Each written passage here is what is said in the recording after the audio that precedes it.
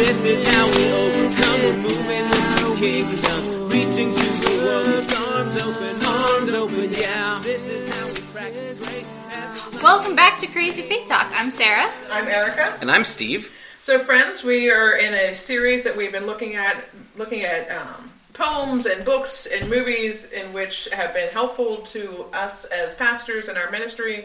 And the last couple weeks, we've been looking at specifically at a couple movies and where maybe the example has not been so much helpful and good, but maybe helpful to tell us what not to do and how not to behave as quote-unquote good Christian people.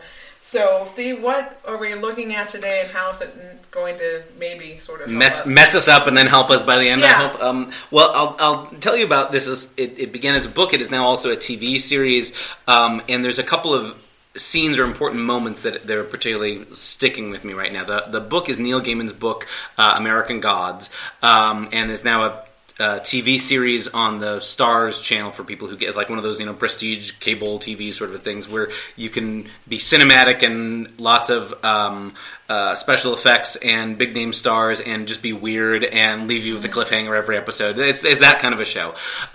It's a little bit hard to unpack, but let me offer the premise first, which I think is fascinating in and of itself. The premise of Neil Gaiman's novel is that in any land, but in particular in America where he said it, as people groups have come to this country over centuries, bringing their own ancestral faiths from different places, those gods come to life because people believe in them. So it's sort of this notion, kind of like we talked around a little bit with maybe Terry Pratchett when we talked about in Discworld. Terry Pratchett and Neil Gaiman were best, really good friends, so they like to share ideas. There are definitely some overlapping ideas here. But so that means that America, and I think this is why Gaiman picked America as the setting for the story, even though he's British, is that like you've got this weird place on planet Earth where lots of different groups from lots of different continents have come over centuries. And so the old Norse gods are here from back in the days when the Vikings were exploring. You've got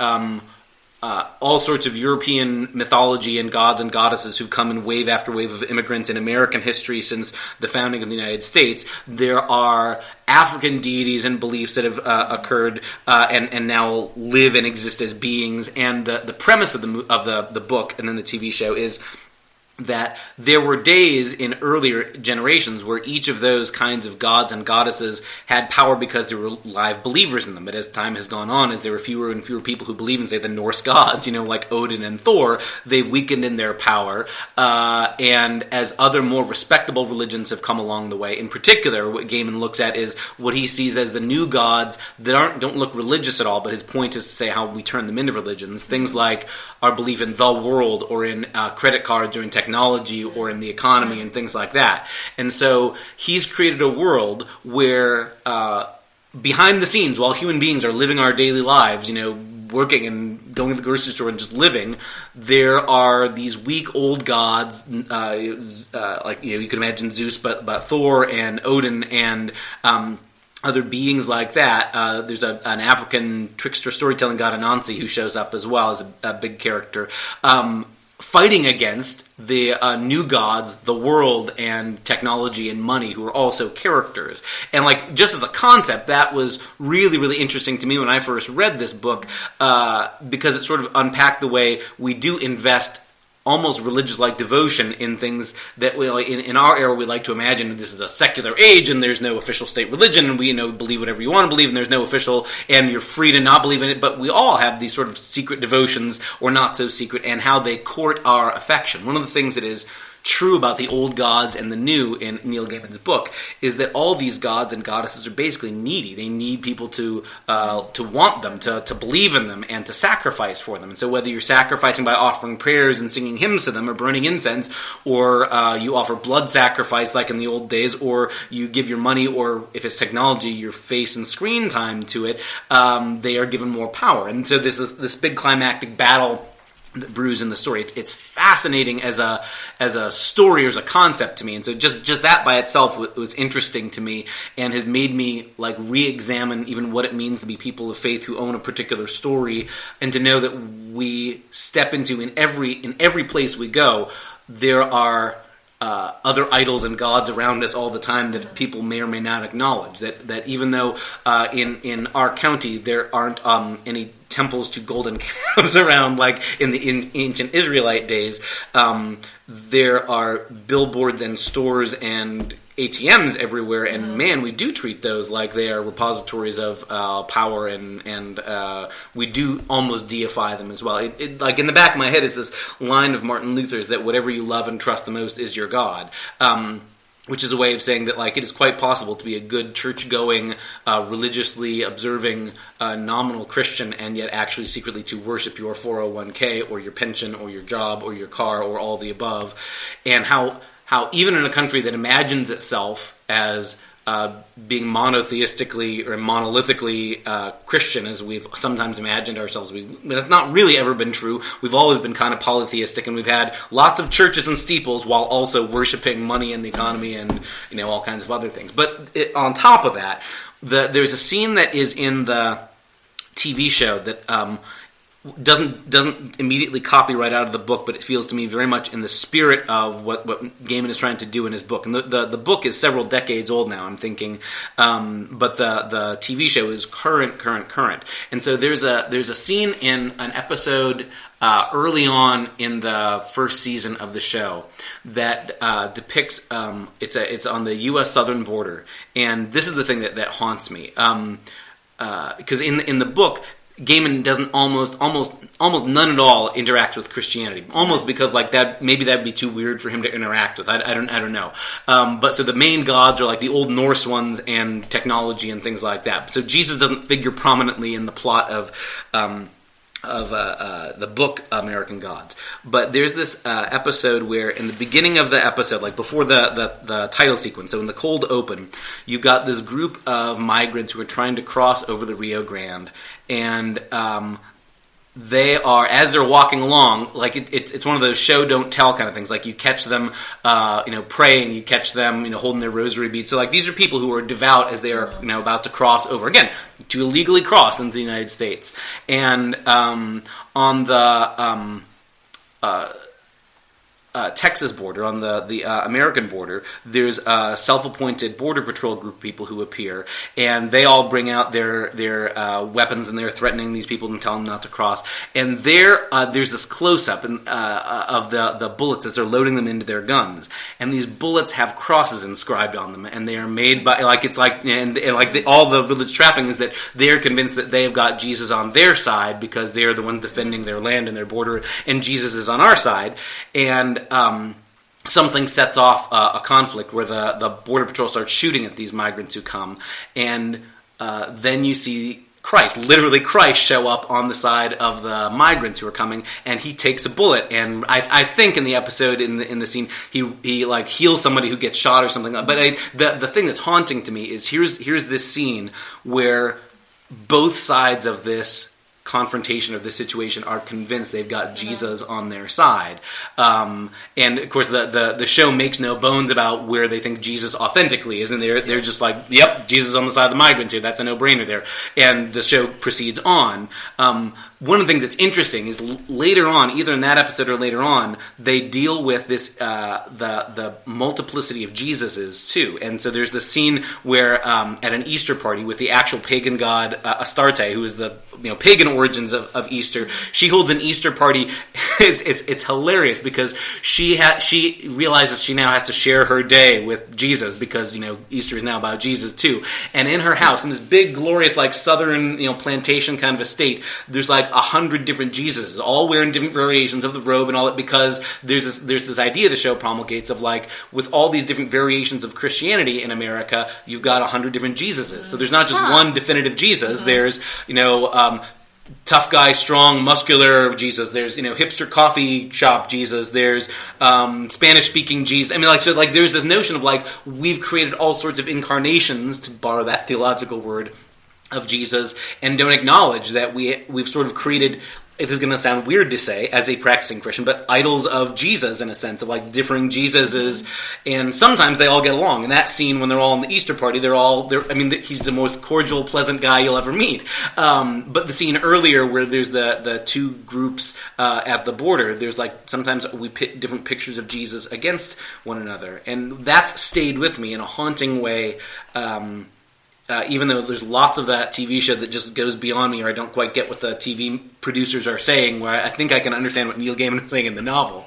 But that notion of the many kinds of Jesuses that are out there, and the ways, despite the fact Genesis starts saying we were made in the image of God, like the old line saying we've been returning the favor ever since, remaking God over in our image over and over and over again. And to me, there is this very concrete example of how you get people who are convinced they are right, and the way that they demonstrate they're right is, well, Jesus is on our side. And man, how quickly then we dig in our heels, because if Jesus is on our side, the devil must be on the other side, and we have to get whoever's on the other side.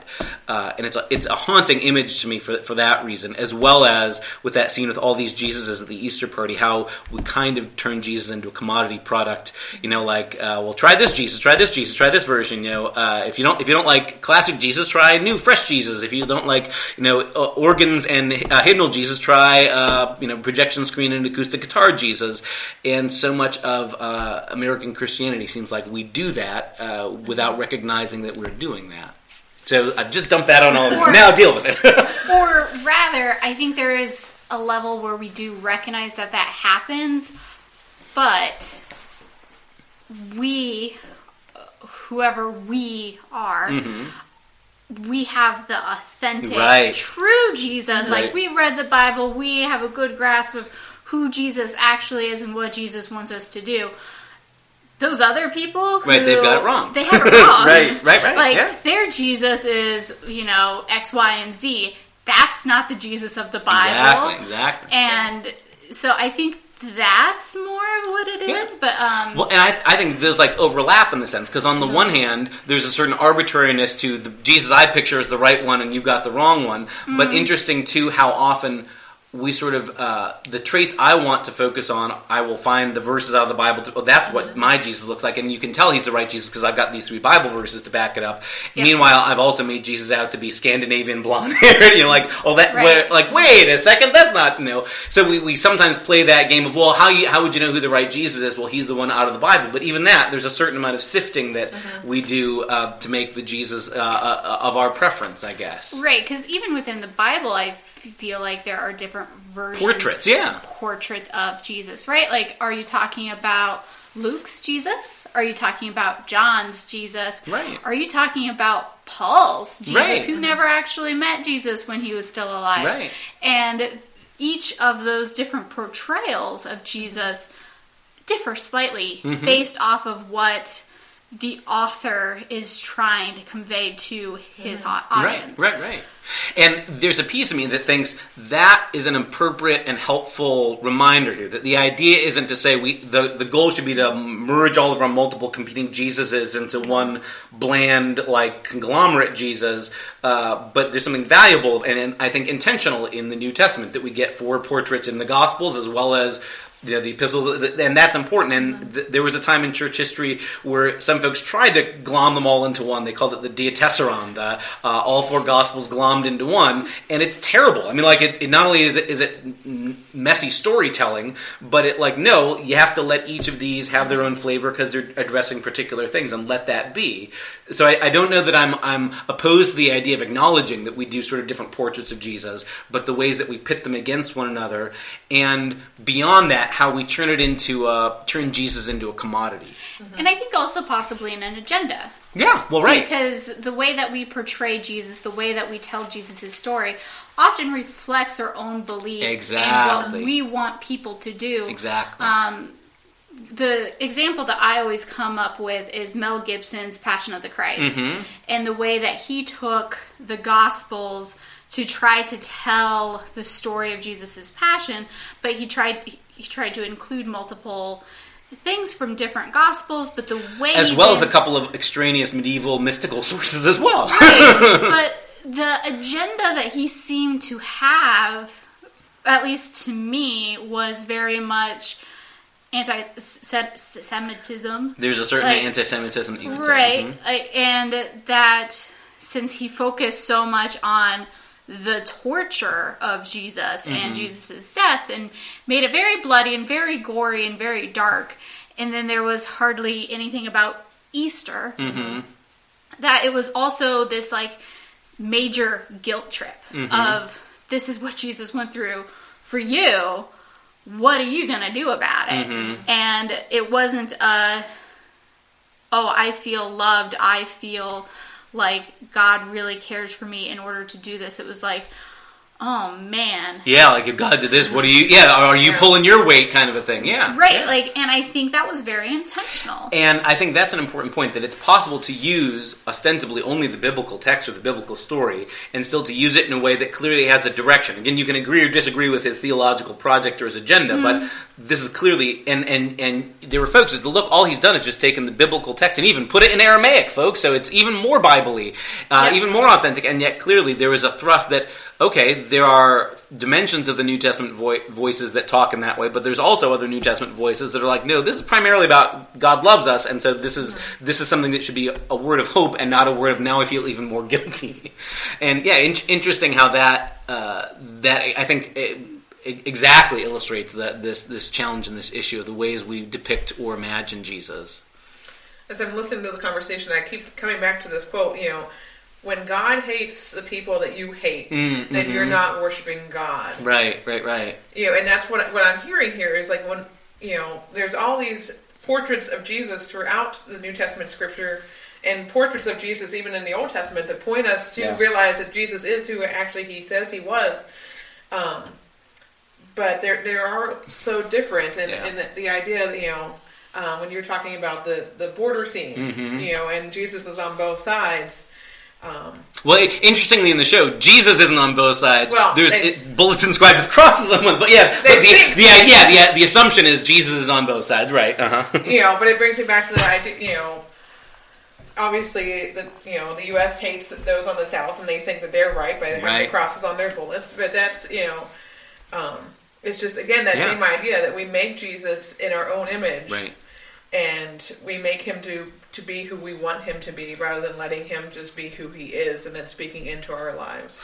It reminds me, one of the rules of thumb I've tried to keep with me in the years I've been in parish ministry is that if my mental picture of Jesus doesn't both disarm me and embrace me at the same time, I've made him into an idol. And that it's possible to err too much in one direction or the other. I think the point you made about Mel Gibson's The Passion of the Christ is, man, that's only a Jesus who just rails on you for not being good enough. And on the other hand, if your picture of Jesus doesn't also make you squirm at the same time and expose things in us that we don't want to deal with, we've sort of declawed him, where Jesus insists on being relentless in being honest with us and being real with us. Yeah, it's haunting in that regard to me. It reminds me too. There's a piece. I think it's a Mark Twain piece called "The War Prayer." I don't know if you know this old piece of Mark Twain's, but the gist is, and I think it's set in the Civil War. It might have been the Mexican War. I'm not sure, but Twain cast this story of the preacher leading this prayer that God would bless their side because God's on their side of the conflict, whatever it is. And so he prays for God to do these terrible, wicked, violent things to the other side because he's convinced God's on our side and not on the other side. And obviously that's not just one moment in history. That we've been constantly doing this kind of thing of picturing that if God's on my team, then God must not be on the other team because we're opposites, we're enemies. So, and that maybe we're wrong about that assumption that God can only be on one side or the other. But then aren't there Psalms, though, that make it seem to say that very same thing? That we call Scripture. Now, that's an interesting point. That's a really interesting point, the imprecatory Psalm. Because I guess my question, and you're right, there are Psalms that are absolutely like relentless, like God dashed my enemy's babies on the rocks. I guess my question is, and I am wholeheartedly willing to go with, yep, that's part of our scripture, we've got to deal with that, and is God breathed. But is it God breathed in the sense of, yes, God wills for us to pray this prayer, or is it to say our God is able to, when this is as angry as you are, I mean, there's something beautiful that we don't get at the end of that psalm. And God is required to do the thing that you prayed for because it was a prayer and you said God's name. Like, God isn't a genie. And that's one of the beautiful things about God not being a genie, is that I can pray something terrible and God is not obligated to go, well, you did say in Jesus' name, so now I must smite your enemies. But like, when you're in that desperate place, God can take it. And then the fact that God's big enough to take, you need to be angry, fine. Okay, and now when you vented it, notice I didn't smack down your enemies for you. So I think that says something about how God is willing to bear with all the ugly ways we depict God too sometimes. But doesn't God just promise to hear us if we say God's name? Not necessarily to do the thing. Right, exactly. Right, because it goes back to that saying / cliche, which I don't think actually shows up in the Bible, where sometimes God answers prayer with a, yes, my child, that's exactly what I'm going to do. And sometimes God answers with a, no, that's not at all what we're going to do now. And then sometimes it's a, maybe, just wait. Right. And I guess I think, like, in a way that's similar to, there are lots of things that are done in God's name in the Bible that I don't think God was behind, but I think part of the point of the storytelling is to say, look, it's possible that people do terrible things, convinced that they are doing them in the name of God. And I think one of the things we have to acknowledge, too, is that there are sometimes tensions and voices within Scripture themselves that take different positions on where God was in things. You know, when the people cry out for a king, you get voices in the Bible that are definitely pro-king. The book of Judges is all about, see how terrible it is when we don't have a king? Everybody does things their own way, and how awful it is when everybody lives according to what seems right in their own eyes. And then you get the book of Samuel, which is like, it's going to be terrible when you get a king. God is not in favor of you having a king, and yet grants them and like God has this sort of like, you rejected me if you pick having a king, and yet I will endure being rejected, and I will still work with you even though you do this thing I don't want. But you've got in the Bible itself people on different sides of that issue. God is pro-king, God is anti-king, and both of them are part of the Bible. And lest we slide into the temptation of, we'll just cut out the part we don't like, we have to live with, but both of those are there. For that matter, you get in Mark's gospel, Jesus says, anyone who isn't against us is for us. And in Matthew's gospel, you get anyone who isn't for us is against us. I mean, like wait a second, those are like almost opposite in meaning. And have very much to do with where's God and on which side kind of a thing. And I think that tension is important to name rather than pretend it isn't there. Yeah, we can't all be Thomas Jefferson where we just cut out the parts cut out the parts we don't like. If Martin Luther couldn't get rid of the book of James, then we can't get rid of parts we don't like. Right. And I think there's something valuable, honestly, about acknowledging that if God is real, God shouldn't automatically line up with things I already happen to like. That should be one of the tests of, are we dealing with a real God or an idol we made in our own image? If it turns out, boy, that's awfully convenient that your God already hates the people you already hate or already endorses the thing, that's convenient. And that if we find ourselves challenged by something in this God, that's maybe evidence that we're closer to reality there. But I don't know. I lay this out for you all for your thoughts on like what do we make of this religious culture that we're in, where there's competing Jesuses, and how do we where are ways where it's helpful or acceptable, and where are places where it's like this is dangerous or this is unhealthy. I think we've talked about it before, like in just the idea of how we worship.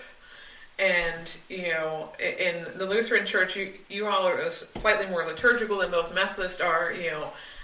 Every week you have communion versus us who typically have it monthly. And so I find that personally helpful because, there are going to be certain people that are going to be attracted towards the way you all do worship as Lutherans. And there are going to be people that are going to be attracted to the way that we as Methodists, which is a real broad thing, how we do worship, because it's so varied across, even just within our county, the way we do worship within the Methodist Church is different with every church. And so I think, in a lot of ways, having these varied portraits, these various ideas of Jesus, helps more people encounter him, because then they might grasp onto this one aspect that they're really passionate about, and they're like, oh, Jesus is passionate about this too? Cool, let's follow this Jesus. And then eventually, as they grow in their faith, then there's going to be some places where they're going to be pushed, they're going to be challenged, and that's not necessarily a bad thing. Jesus still pushes and challenges me every day. The last handful of sermons I've done during the Eastertide season have really push me out of my own comfort zone. I'm like, oh crap, I've been doing this stuff that I'm telling my people not to do. Okay, and that's okay. It's just when we take that one particular area, I think, that we're passionate about and make that all that Jesus is then when we start pushing that boundary of idolatry. I think for me, we can't help but create our own version of Jesus. Yeah. Okay. And I think that the way that we need to respect that, honor that, whatever, is to be self-aware that we are doing it. Okay. That, because we do theology, and theology is just the study of God, and we can't help but form opinions, is to be aware that this is a pitfall that we're going to fall into, and try to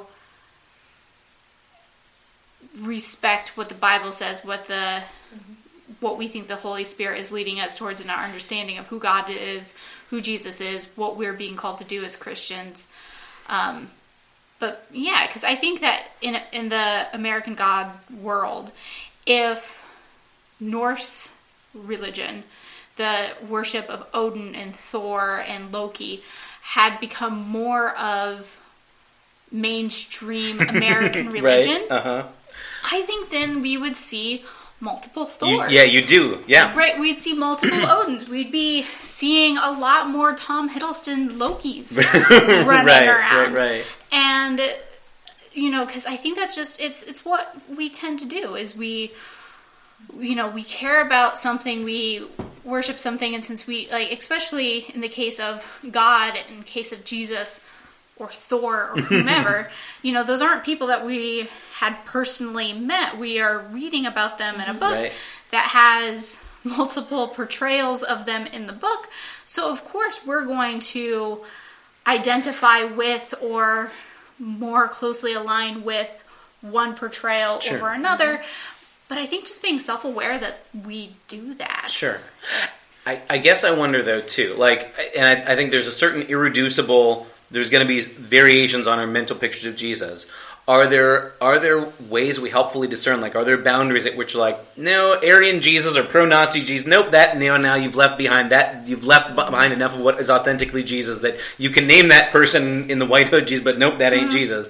And I guess I wonder, one of the things that emerges for me in the show, in the book American Gods, is how capricious and vain and needy all these other pagan deities are, and that there's something that seems important about the God who's revealed in the Hebrew and Christian scriptures is that Jesus isn't needy that way that Odin or Thor or somebody else might be, and I think that seems to be part of what's essential of this God's character, this sort of self-giving love, and that without that you could lose something essential about who Jesus is, that you could have a variation that is so far away off the mark that part of what Christianity collectively has to do is say there are some boundaries here. There's lots of variation here, but there's some things nope, Jesus is not. We should not imagine a Jesus who was pro-slavery, and yet for an awful lot of American history, we did. And I think that's one of the things that is especially frustrating, is that we like to imagine. Well, we all kind of know Jesus. We'd be able to spot a faker if we saw him. But I'm not sure we always are good at that. And American history itself says to me that we haven't always, and for that matter, 20th century history and how much of German Christianity was perfectly fine with what the Reich did. I mean, these are just obvious examples that are immediate. But a lot of our history has been, or even for that matter, when Constantine has this vision that Jesus appeared to him and said, "Conquer, wearing my cross as your logo, that you will defeat your enemies." And something dramatic happened when we became the religion of the empire, and that the cross became not the sign of a suffering, crucified Messiah, but now of the conquering empire. Something dramatic changed, and nobody stopped and said, "Hey, this ain't Jesus. We've lost something essential here." Or at least if people did say that, they were silenced or were like, "No, let's just not mess up a good thing. At least they're not going to feed us to lions anymore." And something got lost. There's been lots of places in Christian history where we've ended up doing that, maybe not even realizing that we're doing it. I don't know that I'm comfortable putting a lot of borders around who Jesus is, just because Jesus is God, and you can't contain him in a box. But one of the borders I do feel relatively comfortable saying about Jesus is if your Jesus hates someone, then it's not Jesus. Okay. And I think that's the line for me too. Is that I think it's in 1 John or somewhere, but that line of God is love. Right, and that anyone who doesn't love doesn't really know God. I think that's an important piece. And so for me, that's always the ruler that I check myself against is God is love, therefore is what I'm trying to get Jesus to say or do or be in this particular gospel reading that I am trying to preach on. Is Jesus saying something about love? Right. Who is Jesus trying to love? What is Jesus's motive here? Right. It's usually love. And